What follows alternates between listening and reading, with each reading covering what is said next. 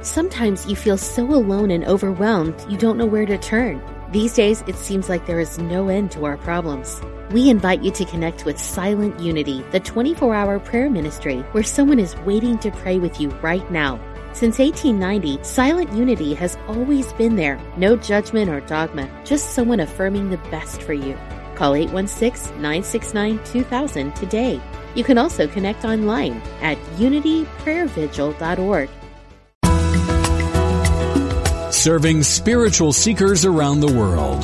Unity Online Radio.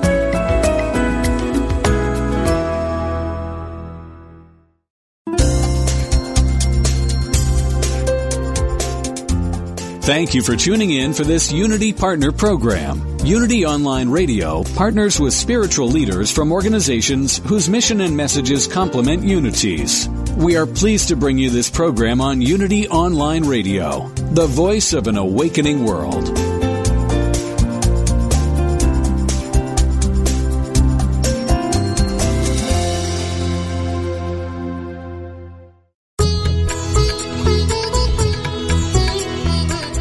Welcome to the Yoga Hour, Living the Eternal Way, offering insights and practices for spiritually conscious living today with Yogacharya Ellen Grace O'Brian from the Center for Spiritual Enlightenment in San Jose, California. To ask questions or join in the discussion, email us at theyogahour@unityonlineradio.org. Now, here's your host, Yogacharya Ellen Grace O'Brian. Welcome to the Yoga Hour, our time to open our hearts and our minds to the infinite, looking at and through the lens of yoga, this way of spiritual awakening, philosophy and practice for spiritually conscious, fulfilled living in our world today. And we're going to be looking at meditation today, and in particular, how meditation changes our brain. Decades ago, Paramahansa Yogananda taught that the practice of meditation positively influenced the brain and made changes in it as well as the mind. And now science, of course, is showing us what this meditation master knew from his own experience before there were any kind of instruments to measure such things. Neuroscience research today has shown many differences in the brains of long-term meditators. So we're going to look at what that really means in a practical sense for us. If you have a meditation practice, I hope it will encourage you to deepen and strengthen your practice. And if you're new to meditation, I think what you'll hear will encourage you to begin. I'm joined today by Martin Wuttke, and Marty is a board-certified practitioner in Neurofeedback. He's the founder and clinical director of neurotherapy centers international and the Wuttke Institute of Neurotherapy. With over 30 years of research and application of the yogic science of consciousness and meditation, Martin Wuttke combines the wisdom and methods of the ancient traditions of yoga with advanced technologies of today to help people access the healer, the divine self within, with a consciousness-oriented approach to healing. So I want to just say up front his website so you can find out more, because I know you're going to want to do that. So that's WuttkeInstitute.com, W-U-T-T-K-E, Institute, W-U-T-T-K-E, Institute.com. Welcome, Marty. I'm delighted to welcome you back to Yoga Hour today. And so before we dive into this conversation about how meditation influences and actually changes our brain, let's take a moment to practice a little bit of it.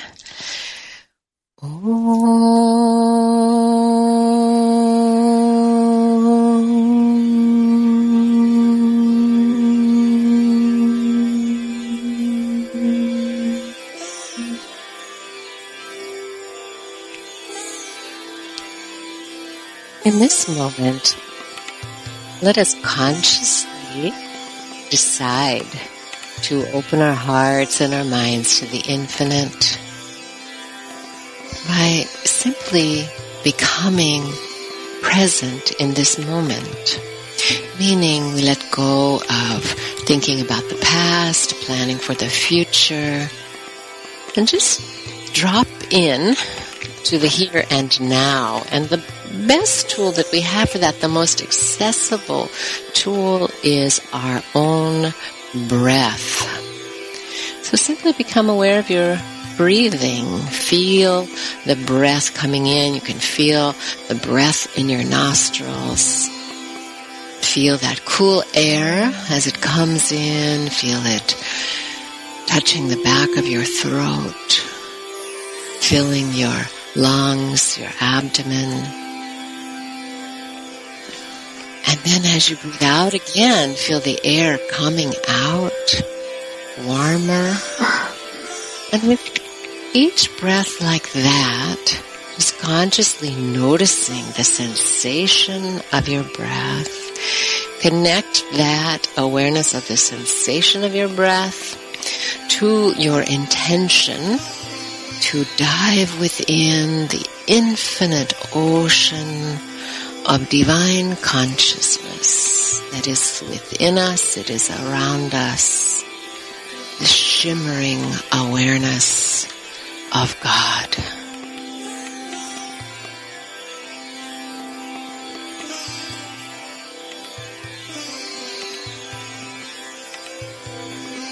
How beautiful it is in any moment to become aware of what a calming influence it is to simply go with the flow of the breath consciously and to intend to get out of the past, to get out of the future, to come into the fullness of this moment.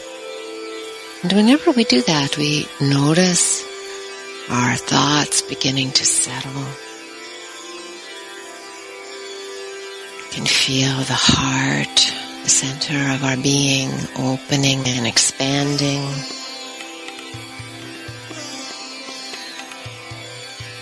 And when we do that, we're really letting the mind sink into the heart, into the center of our being, into our essence.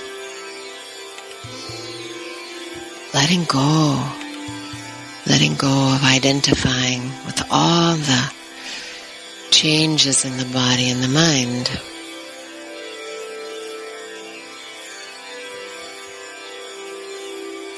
Consciously taking our place as the witness, the seer, the observer, the unchanging self. And peace begins to pervade the body and the mind. So wherever we are in just a moment of meditation does this. What a beautiful way to pause and to begin. So let us consciously now agree to gather up this peace within us and take it with us wherever we go. And let it provide a space now on Yoga Hour this morning for deep listening. But what we hear may positively inspire us.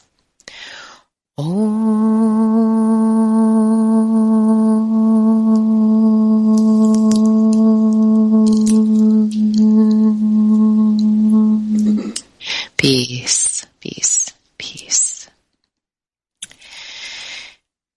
Namardi, our guru, Roy Eugene Davis, has written in his book, 7 Lessons in Conscious Living.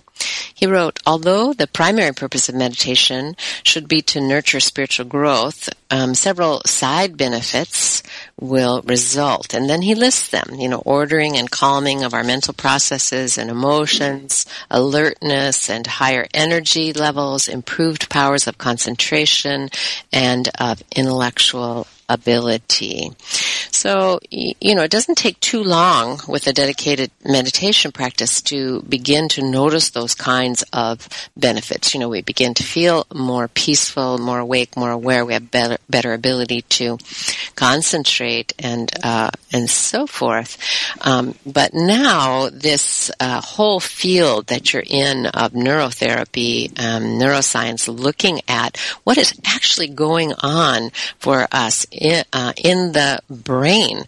And it's fascinating and it's affirming and inspiring for meditators. But you've been doing this work for a long time. So can you just take a moment and tell our listeners this morning, how did this come about for you? How did you get involved in this?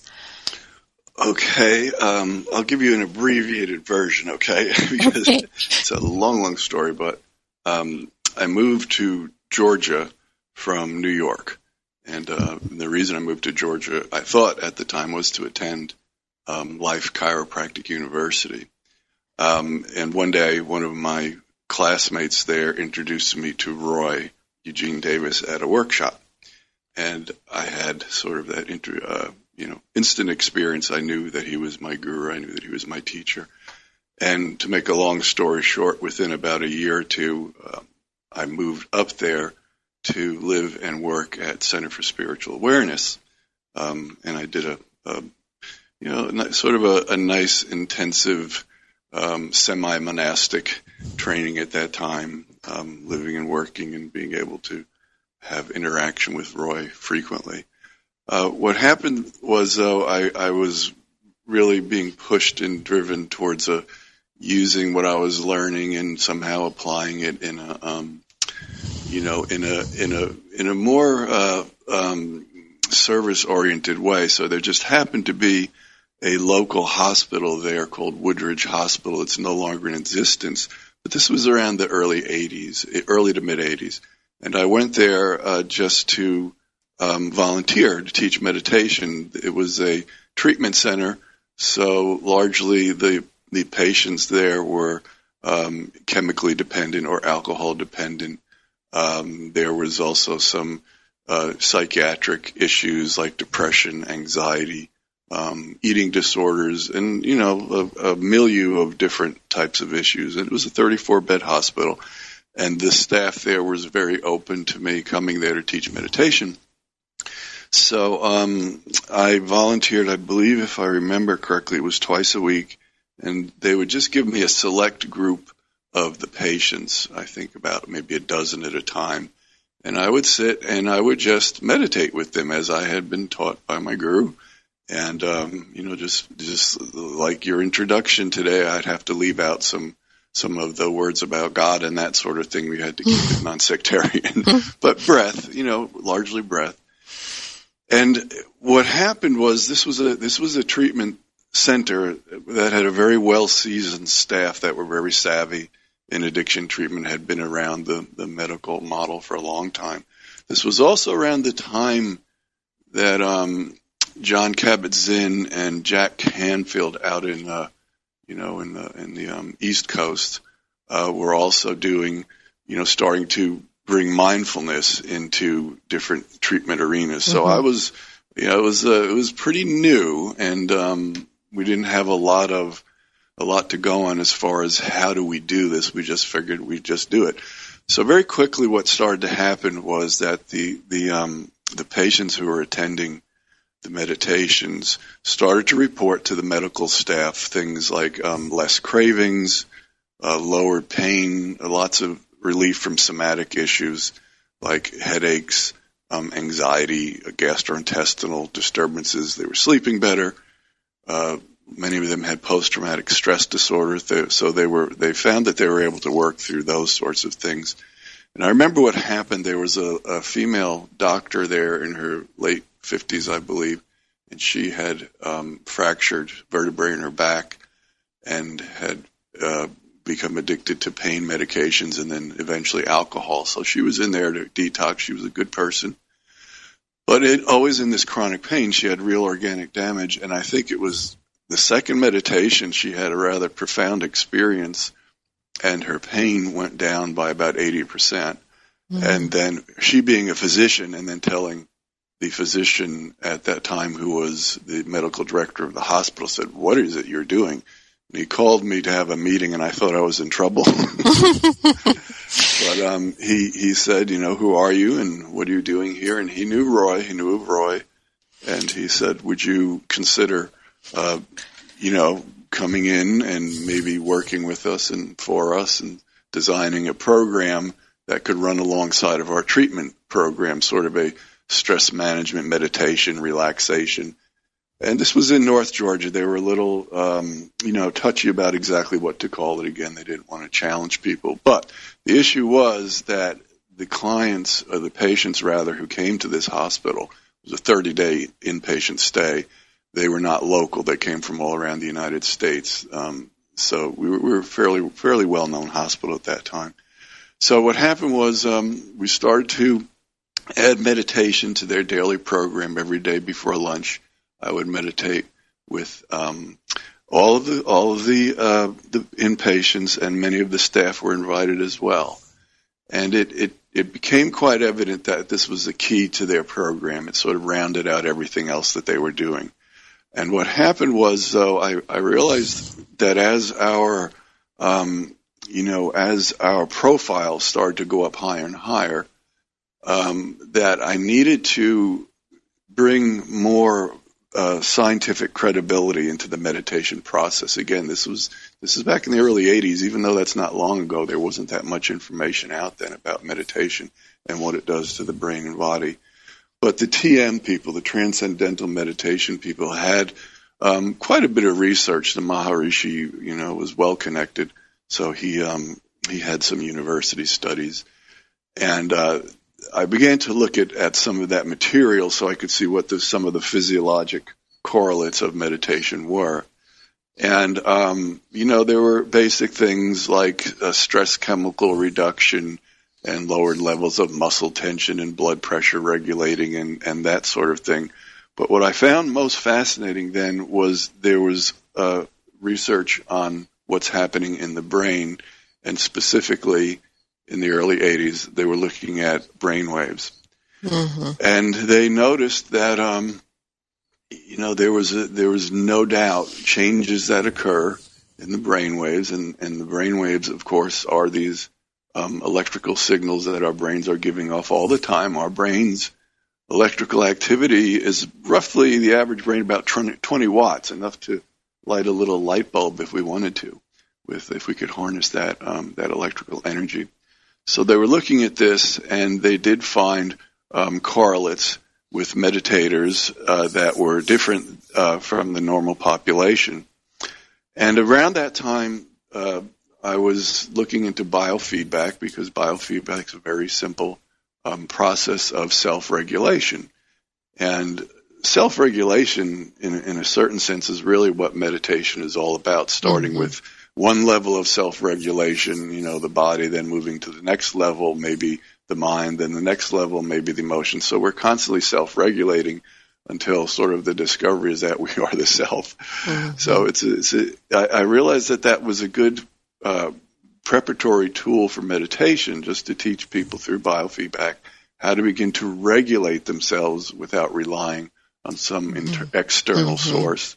Yeah, and I can see why that would be so powerful with people, healing from addictions, to be able to go from, altering reality with some external thing, whether it's food or drugs and alcohol or whatever. And, as you've been talking about this early experience that you had, with people in recovery, it seems like, what we're seeing, and still we're even seeing it today, where these discoveries that are happening about what happens to the brain, what happens to the body, are coming, really first through people's experiences. People are getting better. They're feeling calmer, more peaceful. They can let go of dependency on medications.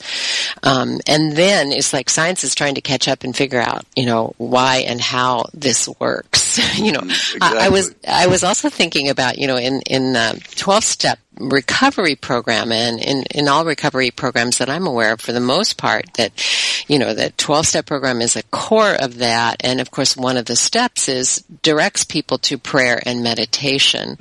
But they don't teach people how to meditate. No. So that's an interesting thing, when we have that component of a wellness program, but it's really left, which I think is appropriate. It's left to people to find out, what their method is going to be. But I can see how in that environment, you were bringing in something that was there, but the technology of it was missing. How to meditate, and then experiencing, what happens when you do. So we're going to go to a break in just a moment now, and when we come back, I think we can talk. I'd like to hear from you, specifically more about what happens when we meditate, and you talked about the changes in a meditator's brain. If you're meditating, you have that anecdotal experience of these changes, but what is actually going on in the brain of meditators? So I think we're going to go to our break now, and we'll be back with you in just a few minutes.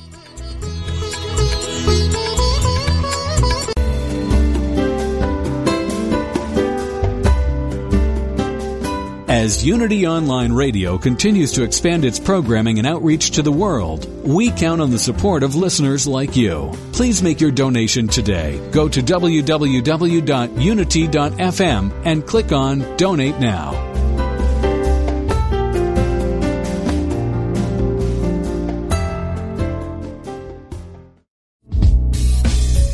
If you have ever wondered how a specific Bible verse might be interpreted metaphysically, then Interpret This is for you.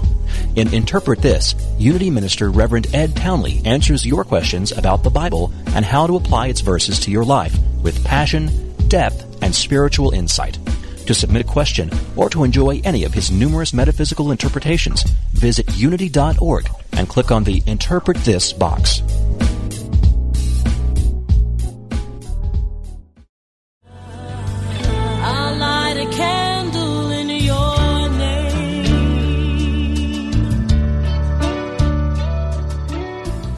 Just like life, grief is a journey, not a destination. Whether it is loss of life, relationship, security, or simply the process of change, have you given yourself permission to begin your journey of grief? Have you yielded to the gift of grace?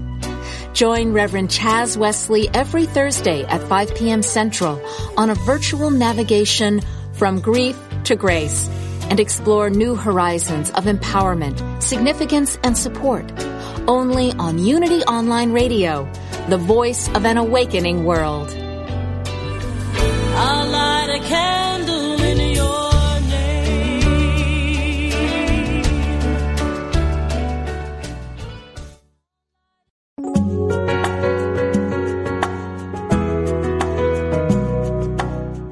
Spirit of Recovery is the place where spirituality and recovery meet, where we support your spiritual growth. Reverend Anna Schaus, Ph.D., interviews down-to-earth guests who share with you how they keep going and growing in recovery. Spirit of Recovery is the place to get practical tips and join in lively discussions on topics that matter to recovering people. This program welcomes everyone who wants to know more about recovery.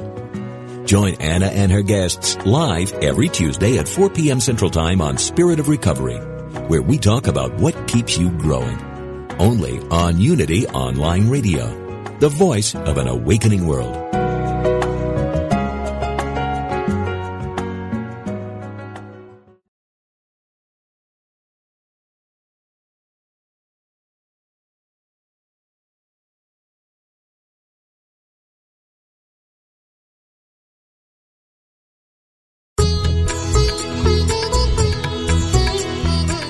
You're listening to the Yoga Hour, Living the Eternal Way, with Yogacharya Ellen Grace O'Brian.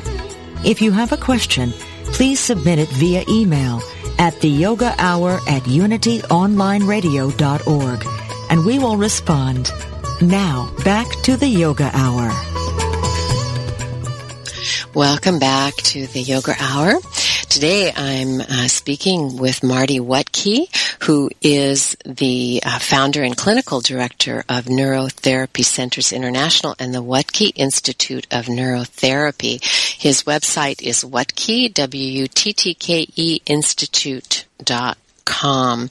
And before the break, we were talking about Marty, how you got started in this whole field, really, out of your own experience of meditation and wanting to share that and finding out how it was supportive of people in recovery. And I think this is a lot of what we see with meditation. In a way, it's kind of like backing into it. We meditate, and people are drawn to meditations for meditation for a lot of reasons. Spiritual seeking, sometimes just to be able to slow down and get more calm. And today, we find more and more that medical doctors are recommending meditation for their clients. If they're dealing with high blood pressure or other issues like that, they're actually sending them off to their own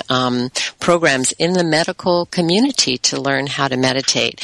And I know for me, when I started meditating, and of course still today, decades later, it wasn't that hard, to observe changes.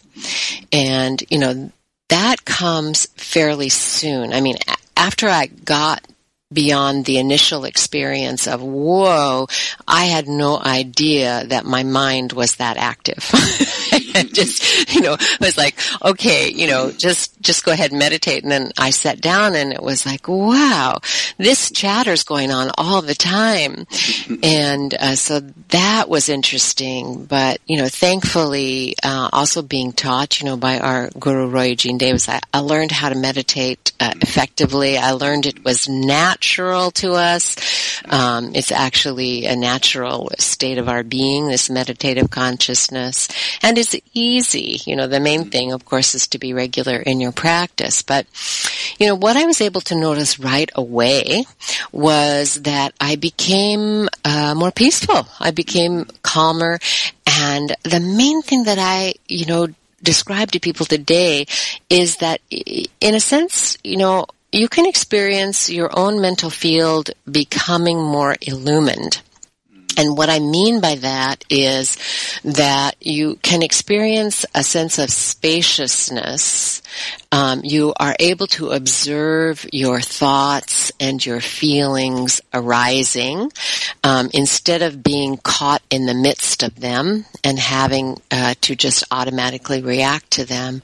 A meditation brings you that quality of illumination and spaciousness where you actually can make a choice about how you're going to respond. And, this can pretty quickly, begin to give you skills on how to make better, healthier choices in your life. So, Marty, tell us, what does that actually look like in the brain? How is it that, we have that kind of shift that is sort of slows down or illumines the process that allows us to make better choices? Well, it has a lot to do with the way the different lobes of the brain interact. So when we meditate, and as you said, when you learn the correct meditation procedures and really begin to learn how to focus your attention, you see the frontal lobes begin to activate. And the frontal lobes are like the brain's CEO, the brain's director. So whereas at first you notice all the chatter that's going on in your brain, you realize that you can use your frontal lobes, and through your frontal lobes, your attention and your awareness to sort of take a step back and just watch the chatter. Eventually, some people may start experiencing some even deeper connections there because of the way the brain the intricate networks of the brain work. You have connections with your limbic system, the parts of your brain that have to do with the fight or flight responses and some of the other instinctive drives and so on. And you learn how to sort of separate from some of those reaction patterns that are just quite visceral. They just happen automatically. So, and that's what the research is showing, that in a relatively short period of time, I mean, there's some research that even shows in as little as 11 cumulative hours. Okay, that doesn't mean you sit there for 11 hours and meditate, but maybe over a couple of weeks, if you can get 11 cumulative hours, and there are measurable changes in the frontal lobes that show that whatever it is that you intentionally do with your mind, it is going to affect the brain, and largely that's due to the principle of neuroplasticity, that the brain is plastic, and it is formed by our intentions, whether they're conscious or unconscious. So those pathways in the brain that have to do with quiet, with calming, with focus, with attention, are literally built when we practice exercises that literally build them. Yeah, and I was thinking about the, the work that Rick Hansen is doing today. He's I'm sure you're familiar with Rick's work and his book, the Buddha's Brain, and just looking at the simple ways, the kinds of things that we can do to create different patterns. For example, we seem to be predisposed out of some ancient programming to look for threat, right? And if we keep on that, it keeps us kind of in a heightened state of stress. But we can, and especially when you meditate and you realize you have a choice, right? That's what meditation sort of opens that door for us. Then we can start to notice what is good, what's pleasant, what's life-affirming, and begin to strengthen those messages. And so is that also what you're talking about? Yes, exactly. There's a network in the brain called the default mode network, and it's autopilot. So when you're, everybody experiences it at one time or another. The best example I can think of is if you're driving down the highway and you're at exit 20 and then all of a sudden you're at exit 70 and you wonder what happened to those 50 exits in between. Well, you're on autopilot. And unfortunately, and it's unfortunate in one sense, but in another sense it's also functional. It's helping our brains to conserve energy so we don't have to think about every little thing that we do. And that includes our reaction patterns. So many of them, we may have a lifetime, I react to this situation or this person this way, or that way. And it, like you said, it may not be healthy. We have to pay attention. Is this really the appropriate thing to do? And is this really serving me or this other person or whatever it is? So it takes a little bit of attention, and that's the key. The opposite of autopilot is creating attention, paying attention to what's going on around, and that's what meditation is really an exercise in. So breaking free from that autopilot mode and then moving out from the default, literally the default patterns that sort of are just triggered. They're just a triggered response. I respond to this way, this another way.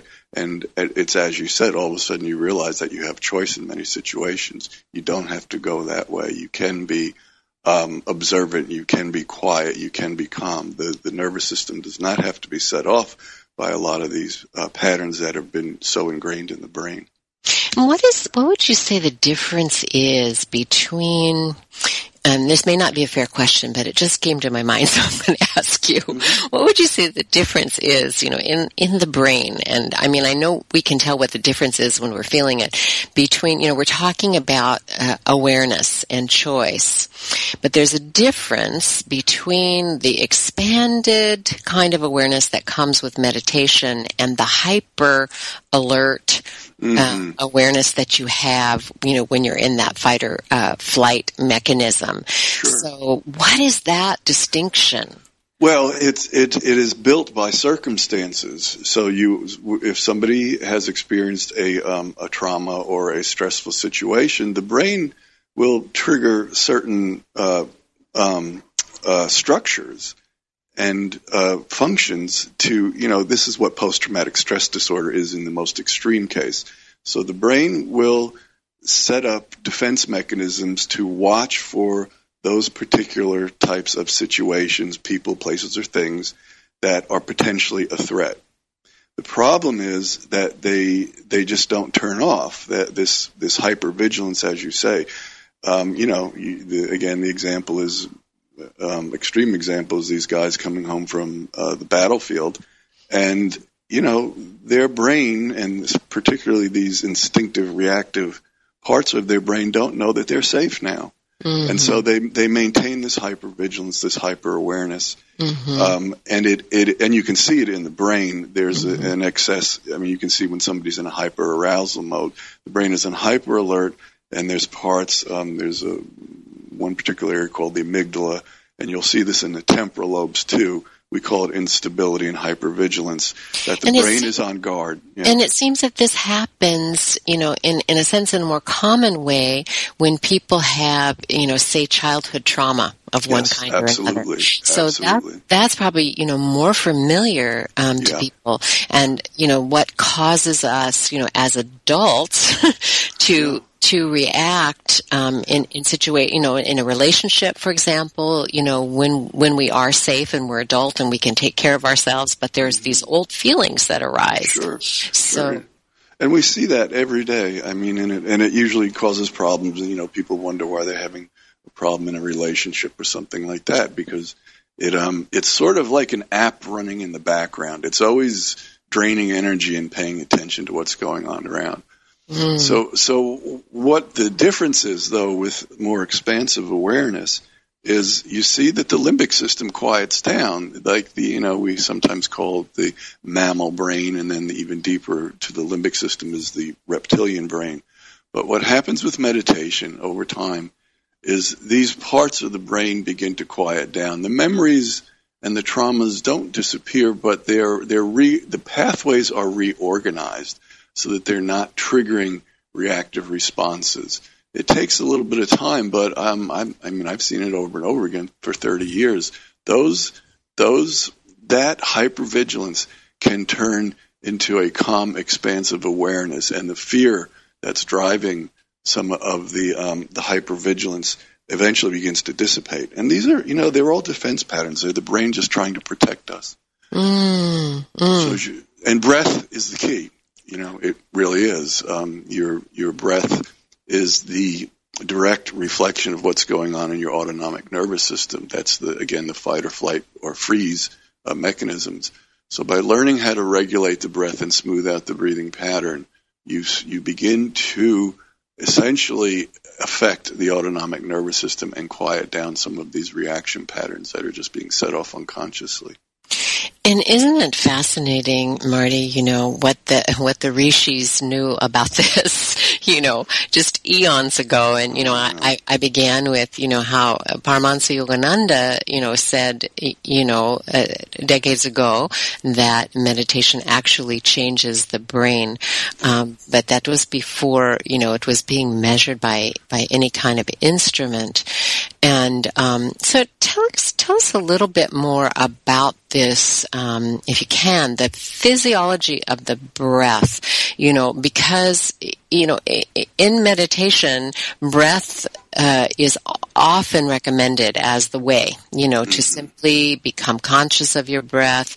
And then, of course, the practices of pranayama are tied to the breath. It's like taking us, and you mentioned in the beginning of the program, the first segment, that really one of the things we're doing with meditation is learning how to self-regulate. And we're going, from the physical to the mental and to the causal and spiritual levels of our being. So how does breath really work with this? That's a long conversation, but I'll give you the short version. So mind and breath are just intimately connected. They're one is intimately connected with the other. It's almost like you can't separate the two.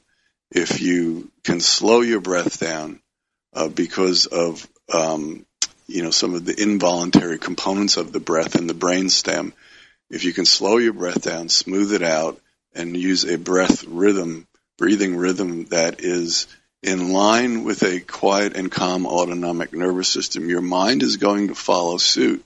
It's going to begin to quiet and slow down at the same time.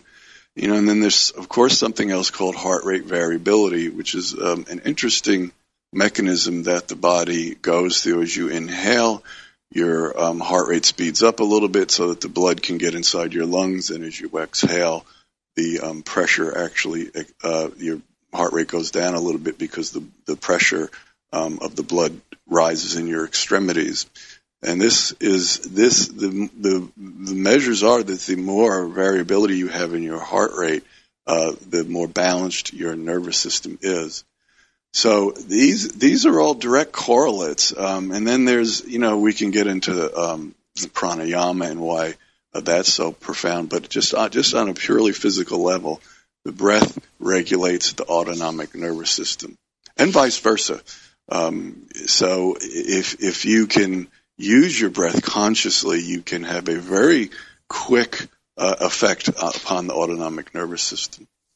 And it's so simple that, any time we can actually become aware of the breath and, use it to help usher in this meditative awareness. Yeah. And we can learn then, this learning, experiencing the calm from meditation can help us, when we get into stressful situations and we notice that we're holding our breath, mm-hmm. or, the breath has really, increased, if we're upset, then, we can see, what we can do. And of course, pranayama, is a way to help us, regulate the breath. And, this alternate nostril breathing, is one of the most profound, methods of pranayama that we have. And it's so easy, and the effect of it is,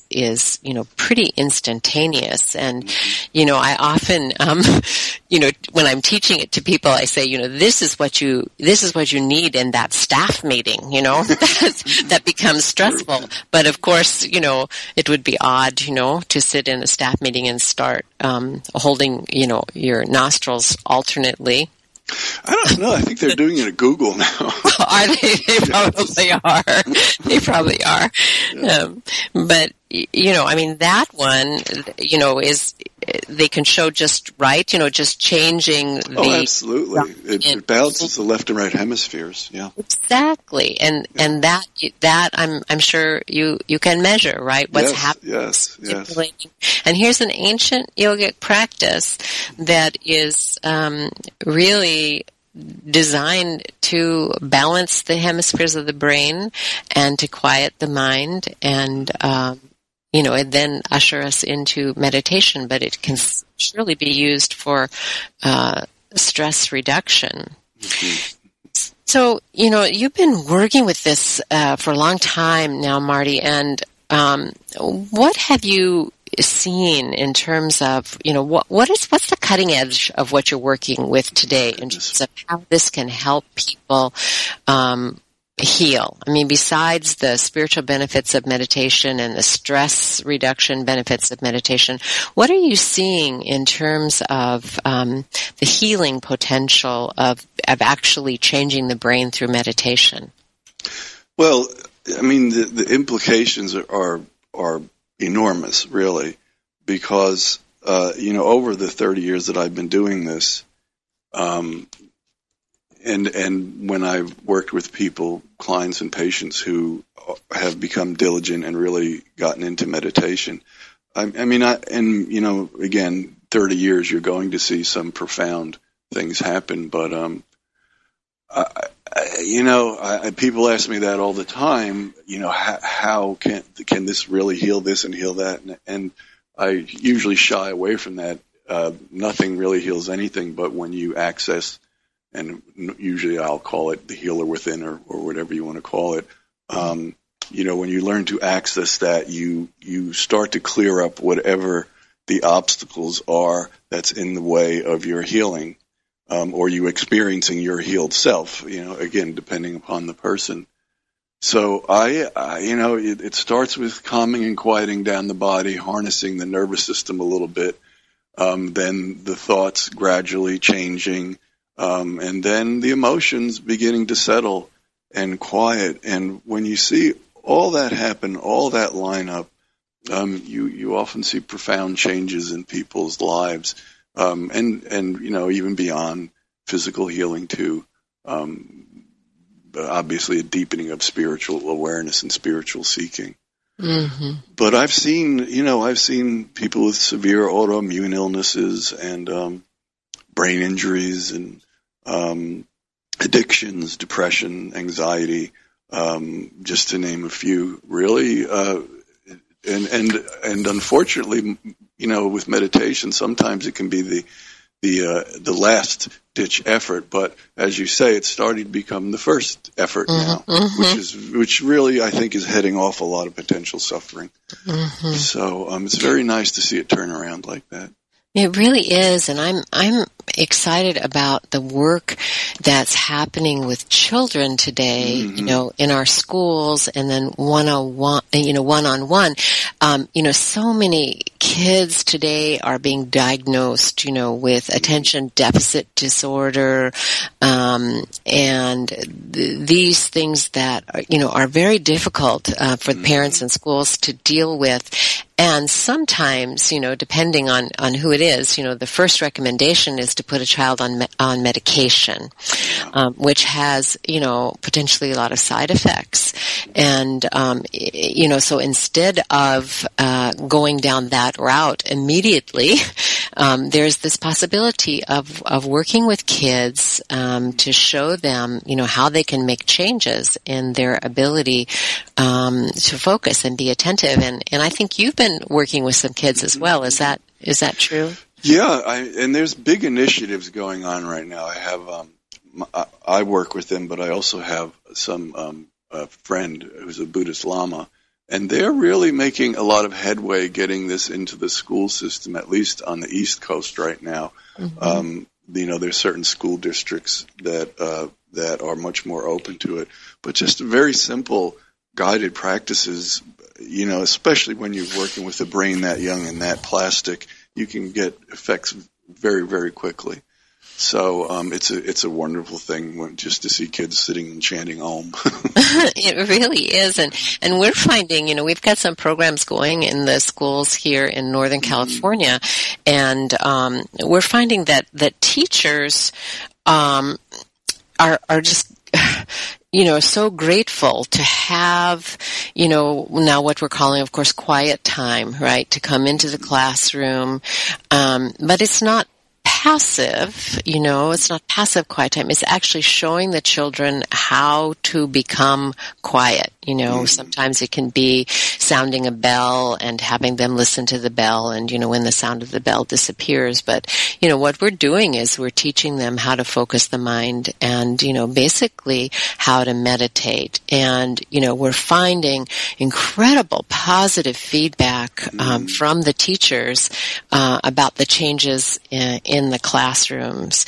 And so I think it's coming into the schools, probably in the same way that you saw it come into the recovery community, because it works and it's simple. It's not going to be a new budget item for them, and it's something that the teachers can use for themselves, to reduce their stress level. So when we're working in the education system, we start with teaching the teachers how to meditate.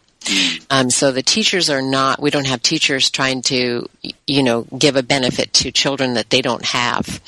And so we're teaching the teachers, how to reduce their stress and simple ways to do it, through the breath, through listening to a bell or whatever. And then they bring it into the classroom because they know it works, for themselves.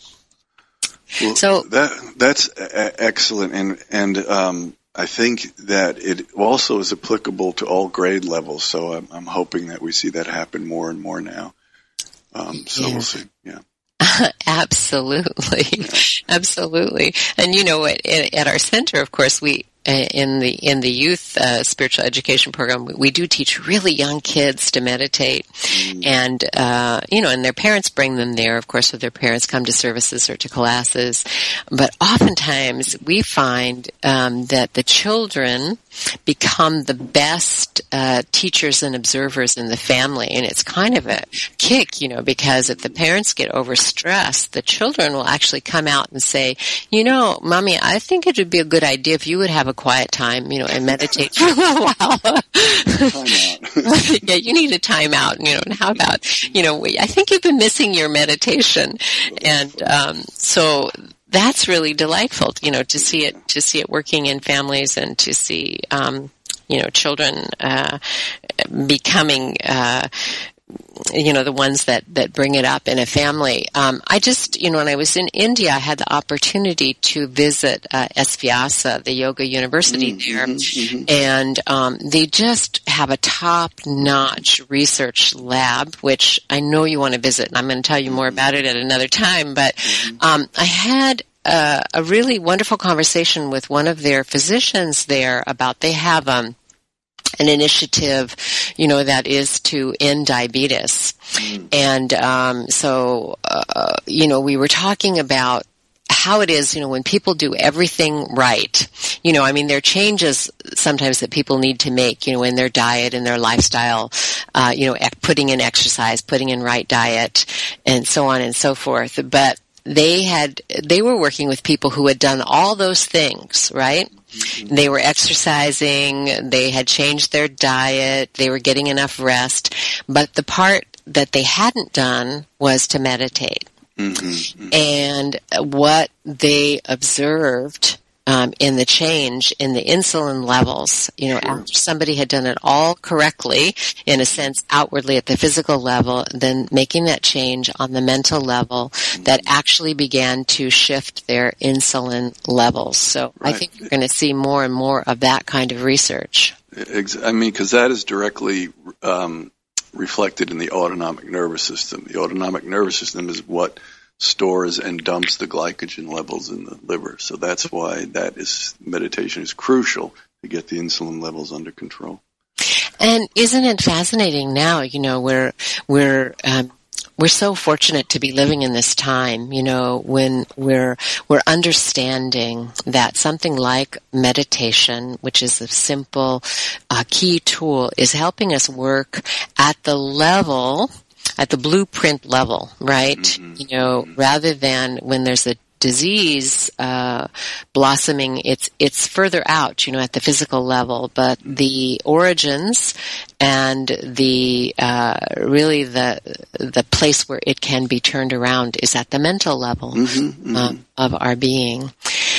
So I'm going to give you the last word. We got to have about one more minute here, and it's just been a delight, as always, talking with you, Marty, and I'm looking forward to seeing you at the upcoming Kriya Yoga Congress, and this will be March 10 to 12. It's 2016 if you're listening in current time zone here in California, and you can find out more about it at csecenter.org. Marty will be one of our featured speakers there. That's March 10 to 12 in 2016 in San Jose, California, csecenter.org. So, Marty, tell us what most inspires you about all of this. Well, one of the things I've been doing lately, and you mentioned earlier, is I'm going back and reading some of the more ancient texts in yoga and yogic science. And there, if you read through some of the symbolism, you realize everything is pointing to the brain and the nervous system, and not to some enormous metaphysical reality. That these are tools and techniques that were tested and realized by these seers. And we're now just rediscovering them. We're just, learning how to use them and apply them. And I'll share more of this when I come up there for the Congress. But they really pointed the way. They say quite clearly the gateways are in your brain. They call it the cranium. So some very, very interesting things that we're discovering that have already been written down. Now we're just trying to figure out how can we apply these. Yeah, it's like we have the code now. Yes, the code. That's it. We can unlock, and it is really exciting. And it's exciting to think about, how we can live really fuller, healthier, happier lives by really, becoming dedicated practitioners on the path of meditation. Marty, thank you so much. Thank you. Being with me this morning. I want to let our listeners know that next week, Marty, our guru, Roy Eugene Davis, will be back on the program, and he's going to be talking about his time with the yoga master Paramahansa Yogananda, who this morning, I was mentioning, who obviously knew about this and said meditation changes your brain. So we'll be talking about Mr. Davis's time with Paramahansa Yogananda, how he learned from him and what that was like. The Yoga Hour is a service project of Center for Spiritual Enlightenment, a meditation center in the Kriya Yoga tradition. And you can find out more about CSE, Center for Spiritual Enlightenment, by visiting us at csecenter.org. Remember to subscribe to the Yoga Hour at iTunes. I look forward to being back with you next week. And until then, remember to let your inner light shine into the world. Share your peace and your joy with everyone you meet. Thank you to Jeff in Sound Room at Unity Online Radio. And thanks to Vicki Martin and Dr. Laurel Trujillo, who support this program as well. And thank you again, Marty. We'll see you soon. Thank you. Okay, bye-bye. Bye. Thank you for tuning in to the Yoga Hour, Living the Eternal Way, with Yogacharya Ellen Grace O'Brian. Join us every Thursday morning at 10 a.m. Central, 8 a.m. Pacific for practical, purposeful methods for spiritually conscious living every day. The Yoga Hour, Living the Eternal Way, only on Unity Online Radio, the voice of an awakening world. This program is brought to you in part by friends and members of the Center for Spiritual Enlightenment in San Jose, California, a ministry in the tradition of Kriya Yoga, the ancient science of self and God realization. www.csecenter.org. Request free literature by writing info@csecenter.org.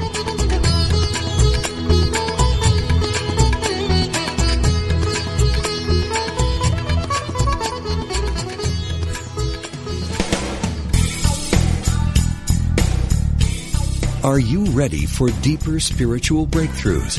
Have you wondered how to apply spiritual principles to your everyday life in practical ways? Do you feel your soul is calling you to deeper purposes? Join Reverend Galen McDowell live every Wednesday at 10 a.m. Central for Truth Transforms, a discussion on how God within you, as you, is the power to transform your life. If you really believe that consciousness determines your experiences and that you are an individualized expression of God, join us as we help awaken and transform the consciousness of humanity. We will discuss, through lecture, live interviews, and call-in questions, spiritual healing, prayer, prosperity, forgiveness, new thought views about eternal life, and much more.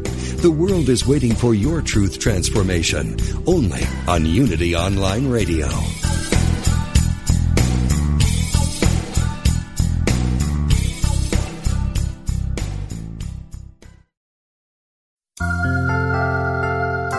The philosopher Plato said, "The unexamined life is not worth living." In a world where it is paramount that we earn a living and provide for those who depend upon us, there seems to be little or no time for self-evaluation. Survival receives all our attention. Yet, when you pause and take a look at the little things in your daily experience, a richer you will be discovered. In knowing yourself, you develop a better understanding of others. In Unity, we support the spiritual idea of knowing thyself. It's how we can all bring a healing, compassionate attitude to an ever-changing world. This message has been brought to you by the Association of Unity Churches International. To find a Unity Church near you, visit www.unity.org.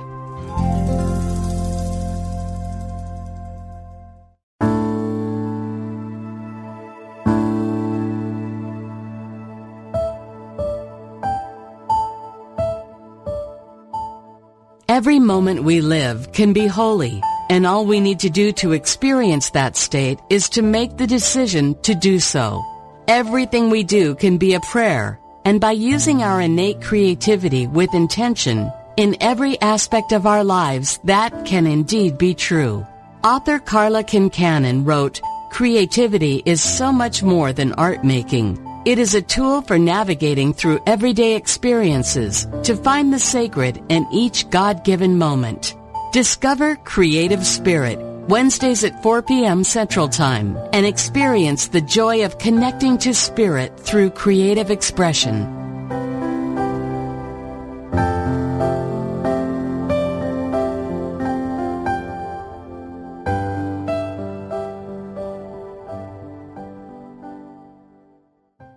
Sometimes you feel so alone and overwhelmed you don't know where to turn. These days, it seems like there is no end to our problems. We invite you to connect with Silent Unity, the 24-hour prayer ministry where someone is waiting to pray with you right now. Since 1890, Silent Unity has always been there. No judgment or dogma, just someone affirming the best for you. Call 816-969-2000 today. You can also connect online at unityprayervigil.org.